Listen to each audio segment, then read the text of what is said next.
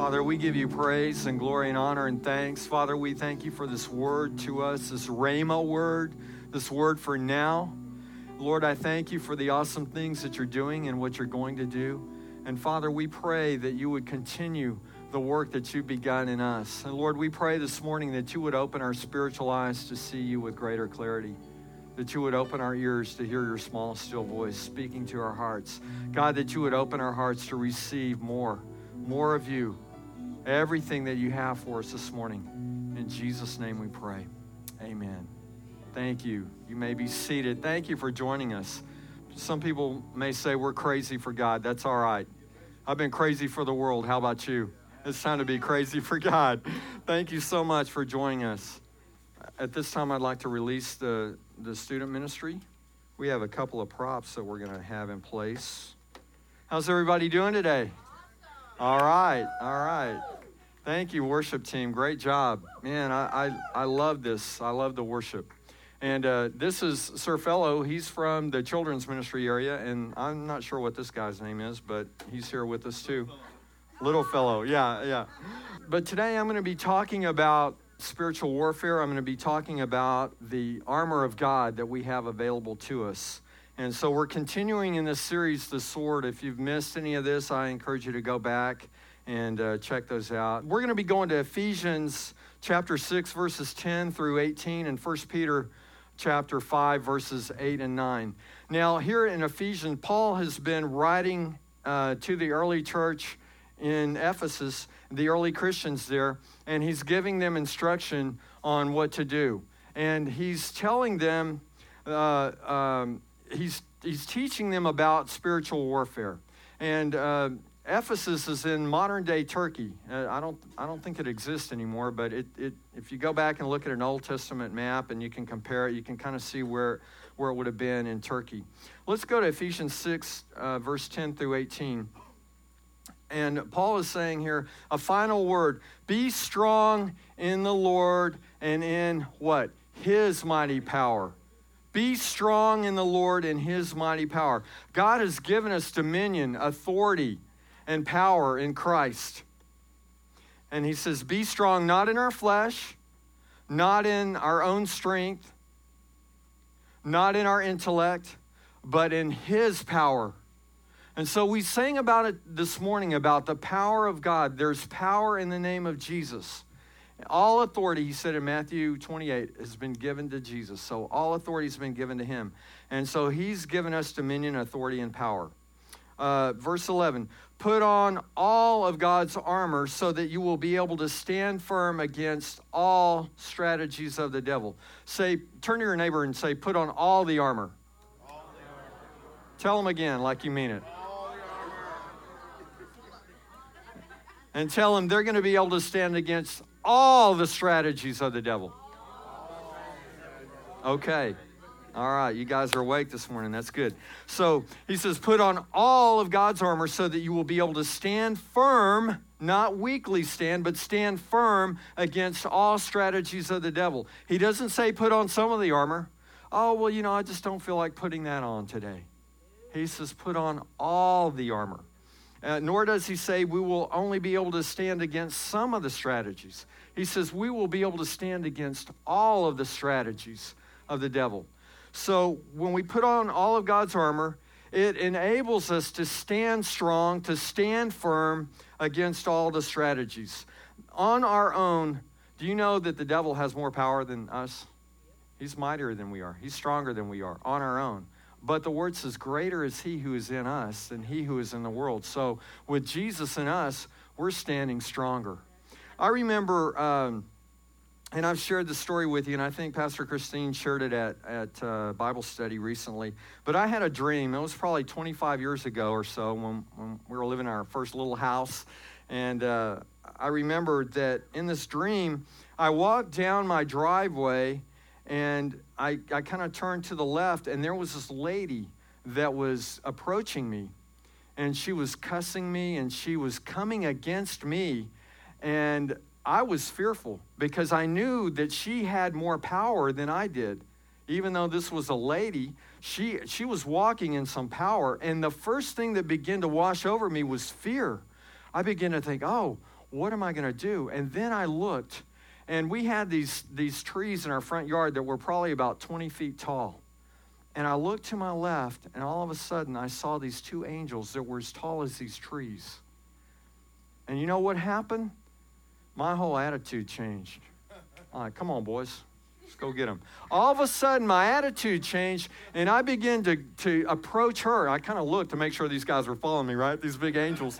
But I began to come against her because I knew that there was more power with me than there was with her. And so I went from being fearful to saying, come on, you want to fight? I've got the power of God moving with me now. You cannot touch me. You can't do anything to me. And I think back about a story about Elisha and I think it's found in 2 Kings. I don't remember where exactly. But anyway, Elisha's servant was with him. And what was happening was this king was trying to attack Israel. And the Lord was speaking to Elisha. And Elisha would go and tell the Israeli king, hey, this is what your enemy's going to do. So you don't go this way. He was telling him about the strategies of the enemy. And so finally the king figured out that Elisha was telling the king what was going on, the conversations that were happening in his bedroom. And he said, go get that guy. And so they come to get Elisha, and Elisha's servant wakes up and he sees this army coming. And Elisha says, Lord, open his eyes. Let him see what's really going on. And he saw chariots, and he saw the host of heaven there to protect him. And then the story goes on to say that Elisha prayed that the enemy would be blinded, and he led them to another city, and they didn't kill them. They fed them and sent them on their way, and they never bothered them again. But the point is that sometimes we need spiritual eyes to see what's going on around us. Because there's a spiritual warfare, but also we've got the power of God living with us. We have angels, and we have even greater than angels. We have Jesus with us. Amen? So God's power is much stronger than the devil's. In Ephesians 12, I want to just read the first two words of this verse. It says, for we. For we. Who is Paul writing to here? He's writing to the early church, to believers. This is for us as well. So he says, for we, let's read on. For we are not fighting against flesh and blood enemies, but against rulers and authorities of the unseen world. That tells us where the battle is. Now, I'm not saying that there aren't manifestations in the physical. You see people that are being martyred and killed, having their heads cut off, all kinds of evil atrocities. So I'm not saying that evil never manifests itself physically. It does. But the problem is we're in a spiritual battle, and we need to understand that. We can, through the power of Jesus, we can push back the darkness, lighting up the kingdom. The enemies are defeated. So we are not fighting against flesh and blood enemies, but against rulers and authorities in the unseen world. There's a spiritual battle going on around us. And let me quote some of these lyrics we sang today. God is fighting for us, pushing back the darkness. What does the light do? If you go into a dark cave and they turn out the lights and you turn on a flashlight or light a candle, what happens? The darkness gets pushed back. That's what's happening spiritually. God is pushing back the darkness. The darkness can never overtake the light, but the light pushes back the darkness, lighting up the kingdom that cannot be shaken. In the name of Jesus, enemies defeated, and we will shout it out, shout it out. And a few weeks ago, I talked about praise and worship, and I talked about some of the elements of that and how there are different expressions of worship. As we lift our hands, we're saying, I'm in submission to you, Lord. That's an international sign of submission. Remember this little thing that we did a few weeks ago? Come out with your hands up. What does that mean? I'm submitting. And so as we're worshiping God, we're submitting to Him. We're saying, God, I submit my life to you. We bow, we kneel, we shout, we dance, we sing, we praise. Those are all expressions of worship. And so we shout it out. We clap. Why do we clap? You remember what I talked about? When we're at a game, a football game or something, and our team scores, what do? We clap and we shout. What are we saying? We're saying, in your face. Take that. So when we sing and clap and shout, we're saying, in your face, Satan. We have victory. We can walk in the victory. So if you missed some of those sermons, go back and listen to those. Praise and worship is so powerful. And I've said this so many times, I can't even count the number of times I've said this, but when we're under spiritual attack, what's the thing that I've told you to do? Praise and worship. Begin to worship him, because that oppression will leave. It will dissipate. And I don't understand it, but I know that when I've been under spiritual attack, that's the last thing I want to do. But as I begin to worship God and praise him, that thing lifts, because the enemy cannot stay in the presence of people that are praising and worshiping God. So that's why it's important that we come and worship corporately together. It's why it's important for you to worship on your own from time to time. Let's look at verse 12. Let's look at the rest of this. For we are not fighting against flesh and blood enemies, but against rulers and authorities of the unseen world, against mighty powers in this dark world, and against evil spirits in the heavenly places. Why the battle? Why is there a battle? Satan was kicked out of heaven. He was the most beautiful. He was the praise and worship leader in heaven. And he wanted to be worshiped. And God said, no, there's one God, and it's me, it's not you. And he kicked him out. And so what's the battle about? Satan cannot attack God. He doesn't have the power to do that. But he can attack God's prized possession, his people. What does James 1:18 say? Above all creation, we are his what? His prized possession. And so the enemy, John 10:10, Jesus said the thief has come to steal, kill, and destroy, and he's doing that effectively. Do you know people that their lives are being just torn apart? Marriages are being ripped apart. But Jesus said, but I've come that you may have life in abundance, that you can walk in victory, that you can have the abundant life. So God has greater power than Satan, and in Jesus we have victory and power. Maybe you've gone through a situation like this, or maybe you know someone that has gone through divorce, and maybe the ex-spouse has tried to get to the other spouse by hurting the children. Have you ever heard of stories like that? Where they'll use the children as pawns to try to hurt the other spouse. That's what Satan is trying to do to God. He's saying, all right, I'll hurt the people that you love. Your prized possession, I will tear them apart. That's what Satan wants to do. Listen, this is not a game. This is serious business. This is life and death. There are people that are dying and going to hell. There are people that are caught up in things that Jesus came to free them from, but they don't know it. And so the enemy will trap us. And, let me read on here. Let me read 6:12 again. For we are not fighting against flesh and blood enemies, but against rulers and authorities of the unseen world, against mighty powers in this dark world, and against evil spirits in the heavenly places. Verse 13, the first word there is therefore. Therefore, what does that really mean? It means that we are in a spiritual battle. Therefore, in other words, for this reason, consequently, or what you need to do is, we're in a spiritual battle, therefore what you need to do is put on every piece of God's armor so you will be able to resist the enemy in the time of evil. Armor is available to help us resist temptations and the attacks of the devil. But remember that we read in verse 11, we just read about the strategies. So is verse 11 different from verse 13? I think it is. Let's look at verse 11 again. In war, there is a strategy. I was watching something about the Civil War, and they were talking about the North and the South fighting. And so one of the armies, I don't remember which one, found out the strategy of the other army, and so they were able to circumvent what they wanted to do. So there's a strategy in battle. There's also the execution or the implementation of a strategy, right? Let's look at verse 11. Ephesians 6:11 says, put on all of God's armor so that you will be able to stand firm against all strategies of the devil.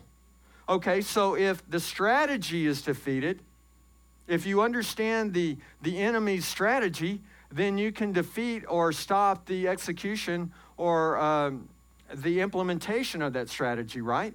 And so with the armor of God, we're able to understand and defeat the strategies. Stop it right there, and right there at the beginning. We're able to understand the strategies and stop it right there. So he also tells us to put on the armor to have the power to resist the devil. So the armor of God does two things. It helps us to defeat the strategies and also resist the devil. Let's look at verse 13. Therefore, put on every piece of God's armor so you will be able to resist the enemy in the time of evil. Let's go to 1 Peter chapter 5. We're coming back to Ephesians. 1 Peter 5, verse 8. And Peter says, stay alert. Watch out. Be on guard. Stay alert. Watch out for your great enemy, the devil, who prowls around like a roaring lion looking for someone to devour. I just quoted John 10:10. The thief is what? Come to steal, kill, and destroy. Think about a lion. He roars. What does that do? It scares the other animals, right? He may be way over here and out of range to attack, but he's roaring, trying to scare them, trying to instill fear in the other animals. The enemy does the same thing. He'll try to roar and scare us. And so we've talked about this many times, but Jesus is the hope of the world. But the local church is the mechanism that God uses to help us and build us and strengthen us. And if you envision that, you've all seen those things on National Geographic where an animal gets away from the herd, boom, he's history. Once they get singled out, the same thing happens to us, guys. That's why the local church is so vital and important. So we can come together, so we can be encouraged, so that we can build those relationships. Hey, man, I'm struggling today. Can you pray for me? Can you come by? Can I talk to you? We're giving you the Word of God. The Word of God builds us up. And so the local church is vital to our health, our spiritual health and well-being. Stay alert, watch out for your great enemy, the devil. He prowls around like a roaring lion looking for someone to devour. Stand firm against him and be strong in your faith. Stand firm. Don't give in. Stand strong in your faith. Let me read all of this in verse 9. Stand firm against him and be strong in your faith. Remember that your Christian brothers and sisters all over the world are going through the same kind of suffering you are. So we can stand firm in faith. Let's go back to Ephesians 6:13. Therefore, put on every piece of God's armor so you will be able to resist the enemy in the time of evil. Then, after the battle, you will be standing firm. That's what God has called us to do. I was talking with Jason, and if you notice, there's the main armor is in front of us because we're never supposed to turn and run and retreat. We're supposed to push back the darkness, and we can do that with the armor of God. So we need spiritual armor for a spiritual battle. Let's go to Ephesians 6:14, and next, Paul tells us what the armor is. He says, stand your ground, putting on the belt of truth and the body armor of God's righteousness. Let me ask you, are you standing your ground or are you backing up? Are you giving away ground? God has given you and me authority and dominion and power to stand. He didn't call us to run and retreat. He said stand. And not only just stand and not allow the enemy to push us back, but forge forward. Are you giving away the blessings, the territory, the provision God has given to you? Are you giving those away? Come on. If you are, stop it, because that's not what he's called us to do. Are you allowing the enemy to draw you back into things that God has delivered you from?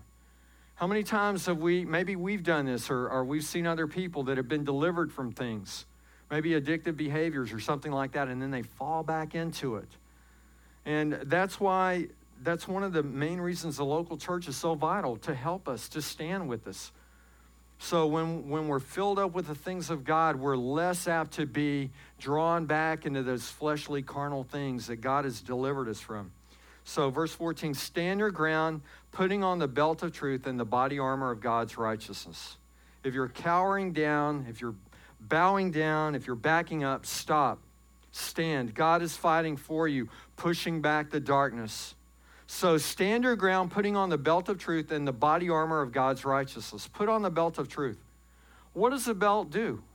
Now, it's not so popular today, but it generally holds up your pants, right? If you're a man, primarily.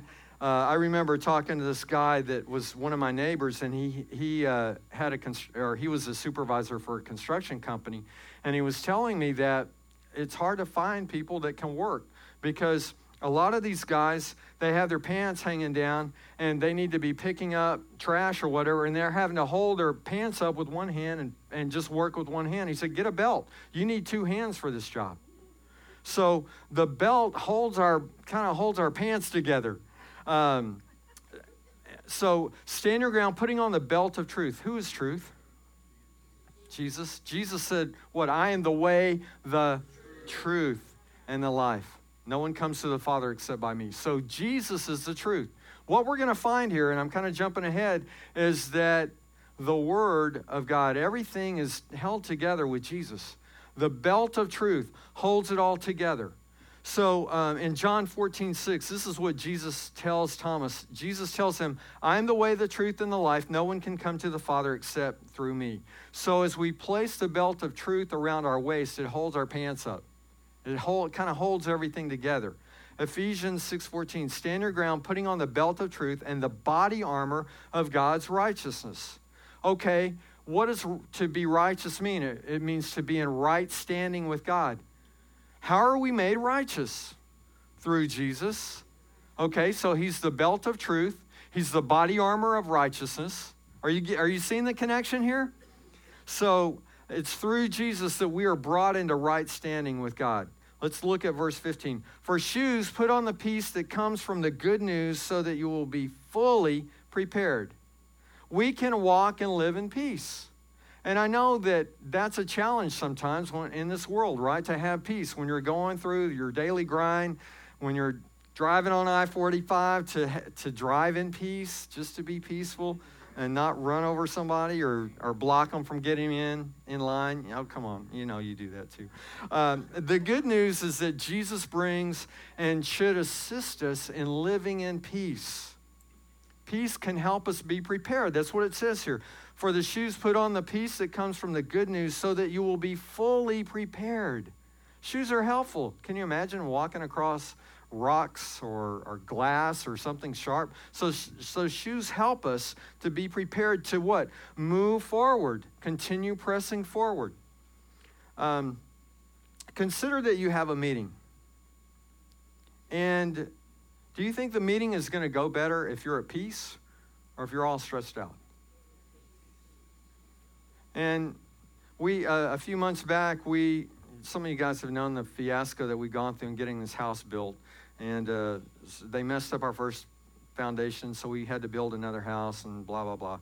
And so anyway, I went to a meeting, and I was emotionally out of control. I was loaded for bear and had this meeting, and I didn't do very well because I was not at peace. And I couldn't believe the way that this company was treating us. I thought it was, I still struggle with that, but that's a whole nother issue.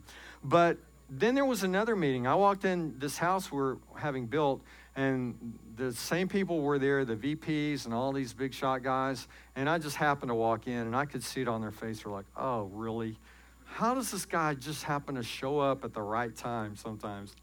But you know what? I was at peace. And the whole dynamic of that entire meeting was very, very different. The outcome was very different because I was standing firm on what I knew that I needed to do, and I wasn't out of control emotionally, and the whole dynamics of the meeting changed. And so when we have the peace of God, now I'm preaching to me, when we have the peace of God, it helps us. When we get all emotional and bent out of shape, man, there are consequences usually for that. So, for shoes, put on the peace that comes from the good news so that you will be fully prepared. Verse 16. In addition to what? All of these, not some of them, but in addition to all of these, hold up the shield of faith to stop the fiery arrows of the devil. Why would we need to hold up a shield of faith? Because it takes faith to believe, right? How many of you have ever had a personal encounter with Jesus? How many of you have seen Jesus? Well, no. How many of you have seen Jesus? Let me rephrase that. I know of a few people that have, but most of us have not had a personal encounter where we've physically seen Jesus. So we're believing what? In faith, right? So it's in faith that we can stop the fiery darts of the enemy. We don't necessarily see those in the physical because it's a spiritual battle, but we hold up the shield of faith. Sometimes we can feel the effects of attack, right? So we can begin to praise and worship and proclaim and declare the things of God and saying, I'm standing in faith against these attacks. It takes faith to dispel and defeat the lies of the enemy. Oh, you lost your job? Yeah, it's all over now. You're going to lose your car, your wife, your home, your family, your children. Your life is over now, man. It's all over. You know what? You ought to just go ahead and stop and buy a fifth of whiskey. You know, I mean, it's hopeless for you now. You might as well go buy some crack and smoke it. Well, maybe you ought to just kill yourself because it's all over now. No. Wait a minute. No. I'm not buying that lie. I'm not going to allow the enemy or someone else or even my own stupid self-talk to talk me out of the things of God. No, I'm going to stand firm on the Word of God. My security is in God, not in a job, not in what somebody tells me, not even what I tell myself if it's contrary to the Word of God. Remember Romans 12:2, be transformed by the renewing of your mind. Then you will learn to know God's will for you, which is good and pleasing and perfect. And so as we're transformed, when those voices begin to come against us, we say, no. If it doesn't line up with the Word of God, get out of here. Shut up. I don't want to hear that anymore. I'm God's prized possession. I'm His masterpiece. I can do all things through Christ. And with Jesus in me, we can push back the darkness. There's victory in Jesus. And so my peace comes from God, not from alcohol, not from crack, not from anything else, because all that other stuff is temporal. My peace comes from God. So what are the fiery arrows that the enemy is shooting at you? Because more than likely, he's shooting something at you. Are you holding up the shield of faith to deflect those things? Are you standing firm on the Word of God? In addition to all these, hold up the shield of faith to stop the fiery arrows of the devil. Verse 17, put on salvation as your helmet and take the sword of the Spirit, which is the Word of God. Take the sword of the Spirit, which is the Word of God. We need to take the Word of God. As a note to self, we need to remember that we're saved. We talk about it a lot here, that we're saved by grace through faith when we believe, not of our works, right? Because we live in this performance-based society, but we're saved by grace through faith when we believe, not of our works. And so what Paul is saying here is we need to wrap this truth around our mind. We're not saved by our performance. We're saved by our grace. Where's the battle most of the time? It's up here in our head, right? And so that's why Romans 12:2 is so important. Be transformed by the renewing of our mind, coming into alignment with God's Word and what He says about us. Being continuously aware that God has saved us. God has chosen to save us because He loves us. Turn to your neighbor and say, God has saved you. Tell him, God has saved me too. Absolutely. So put on salvation as your helmet and take the sword of the Spirit, which is the Word of God. So we need to use the Word. We need to use the sword of the Spirit. We need to read. We need to listen. We need to learn. We need to apply. We need to live out God's Word, not in a legalistic, ritualistic way, but so that we can stand firm. It's important that we have the Word of God within us. The sword is the only offensive weapon mentioned here. The rest of these are defensive, but the sword is the offensive weapon that we have available to us. Are you using it? It's the Word of God. After Jesus had been fasting for 40 days, He was tempted in the wilderness by Satan. How did He respond? Did he pull out a dagger and stab Satan? What did he do? He used the word of God. He didn't call down angels from heaven. He didn't do anything like that. Satan said, well, if you're God, why don't you turn these stones into bread? What did Jesus reply? He said, man does not live by bread alone, but by every word that proceeds or comes forth from the mouth of God. And so every time Satan would come against him, he used the word of God. He pulled out the sword, the word of God, and used that as his defense. And so he countered Satan by quoting the word of God. Our primary defense weapon is the sword of the Spirit, which is the word of God. So that's why we have Bible study on Wednesday, so we can learn the word. And many of you are faithful in coming. That's why we're teaching you the word every Sunday. You're getting scripture. That's why we're singing the word of God. That's why we're teaching our children about the word of God, because it's imperative that we have the word of God. It is our armor. It is the sword that helps us proceed forward. Let's look at what Paul says to close out this part of the letter in Ephesians 6:18. Okay, he's been talking about spiritual armor. He's been talking about spiritual battle. He's been talking about what we can do. And then he says, finally, he says, pray in the Spirit at all times and on every occasion. He says, pray in the Spirit at all times on every occasion. Pray in the power of the Holy Spirit a lot. I believe that God desires all of us to have a prayer language. And I know some of you do. I know some of you don't. Jude 20 says, when we pray in the Spirit, it builds us up.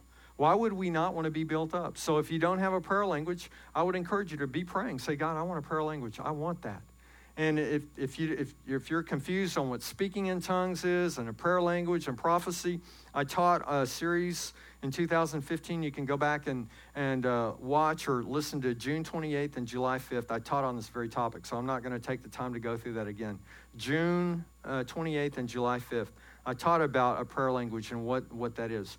And this is part of the scripture that I used here in 1 Corinthians. Paul is teaching the early church in Corinth about praying in the Spirit. And he says in in chapter 14 of 1 Corinthians, verse 14, he says, for if I pray in tongues, my spirit is praying, but I don't understand what I'm saying.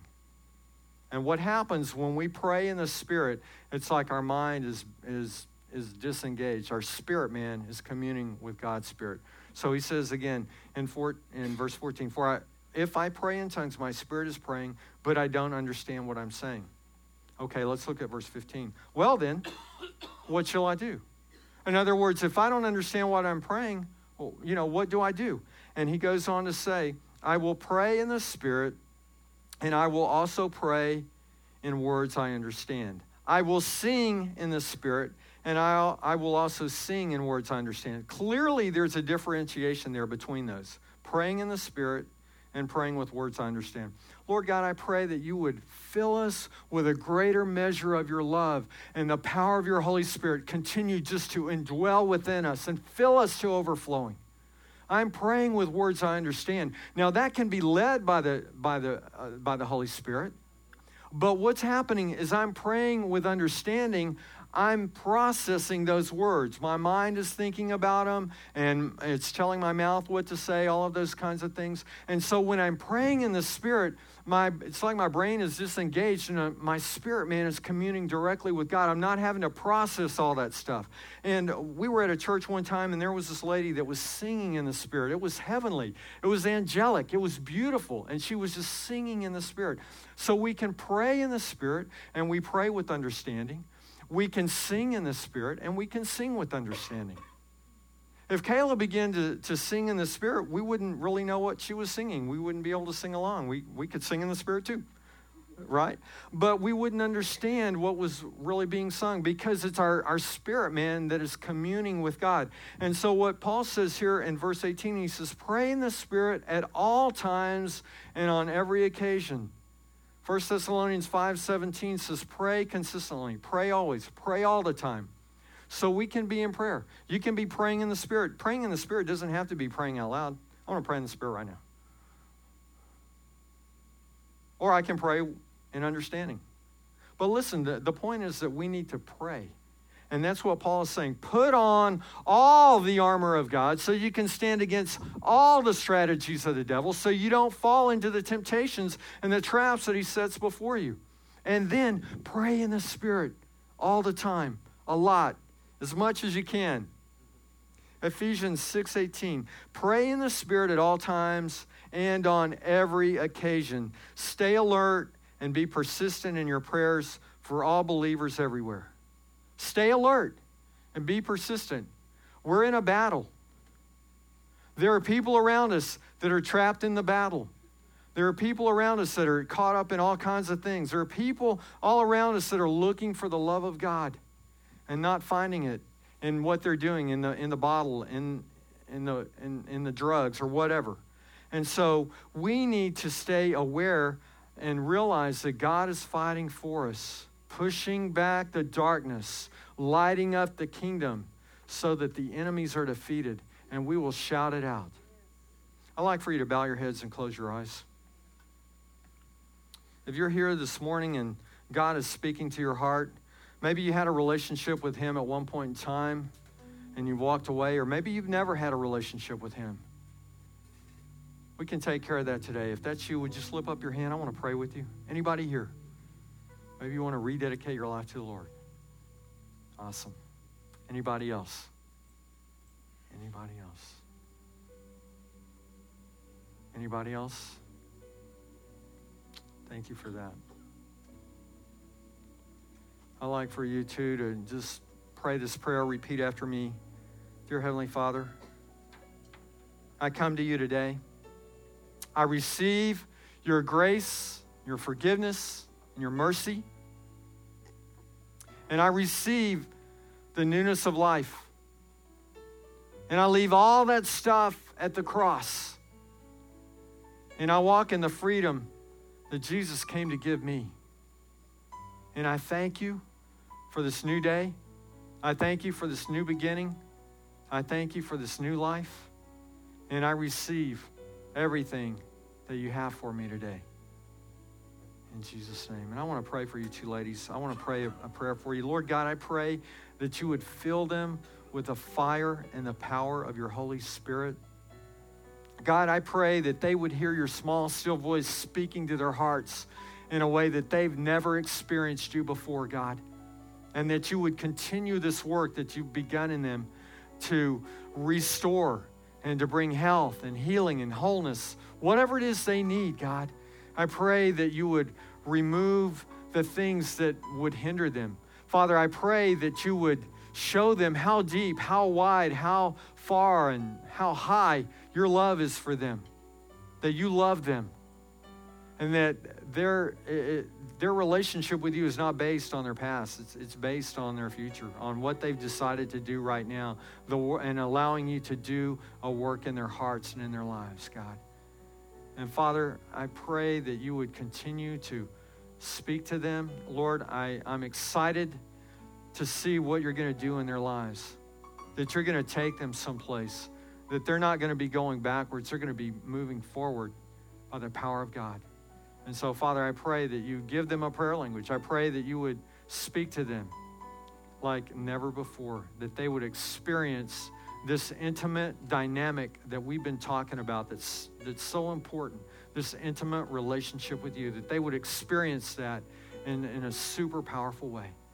And so, Lord God, we pray these things by the authority of Jesus. Thank you, Lord. We're going to take a little more time, and I want you just to ask the Lord what else he would say to you this morning. Listen, when we go out from this place, we're not leaving his presence. We're taking him with us. We're pushing back the darkness. We're proclaiming victory and healing in Jesus' name. And we're going to receive everything that he has for us today. And then we're going to take that hope to the world around us. Come on. There are people that need the hope of Christ. And they may be looking to you because they know, oh, so-and-so's a Christian. Maybe they'll talk to me one day about their faith. Maybe they'll pray with me. Maybe we'll be on our knees praying for them before we get to work and have an encounter with them, whatever that looks like. So listen, let's see Let's see and let's seize every opportunity that God is opening up for us. Listen, we're talking about people's lives are at stake here. Sometimes physically, sometimes spiritually, but there are lives that are hanging in the balance. And when we have the heart of God, we understand that He loves them, that He wants to reach in and help them and save them. So let's be the hands and feet of Jesus as we go out. I want to remind you that we have the membership class tonight. If you please come at 5 o'clock, please come. There's never any pressure to join. We'll have a meal for you, but we'd love for you to be here. Listen, you need to find a Bible-based, Christ-centered, worship-driven church. If you don't have one, and if you don't, I know of a great one. It's right here.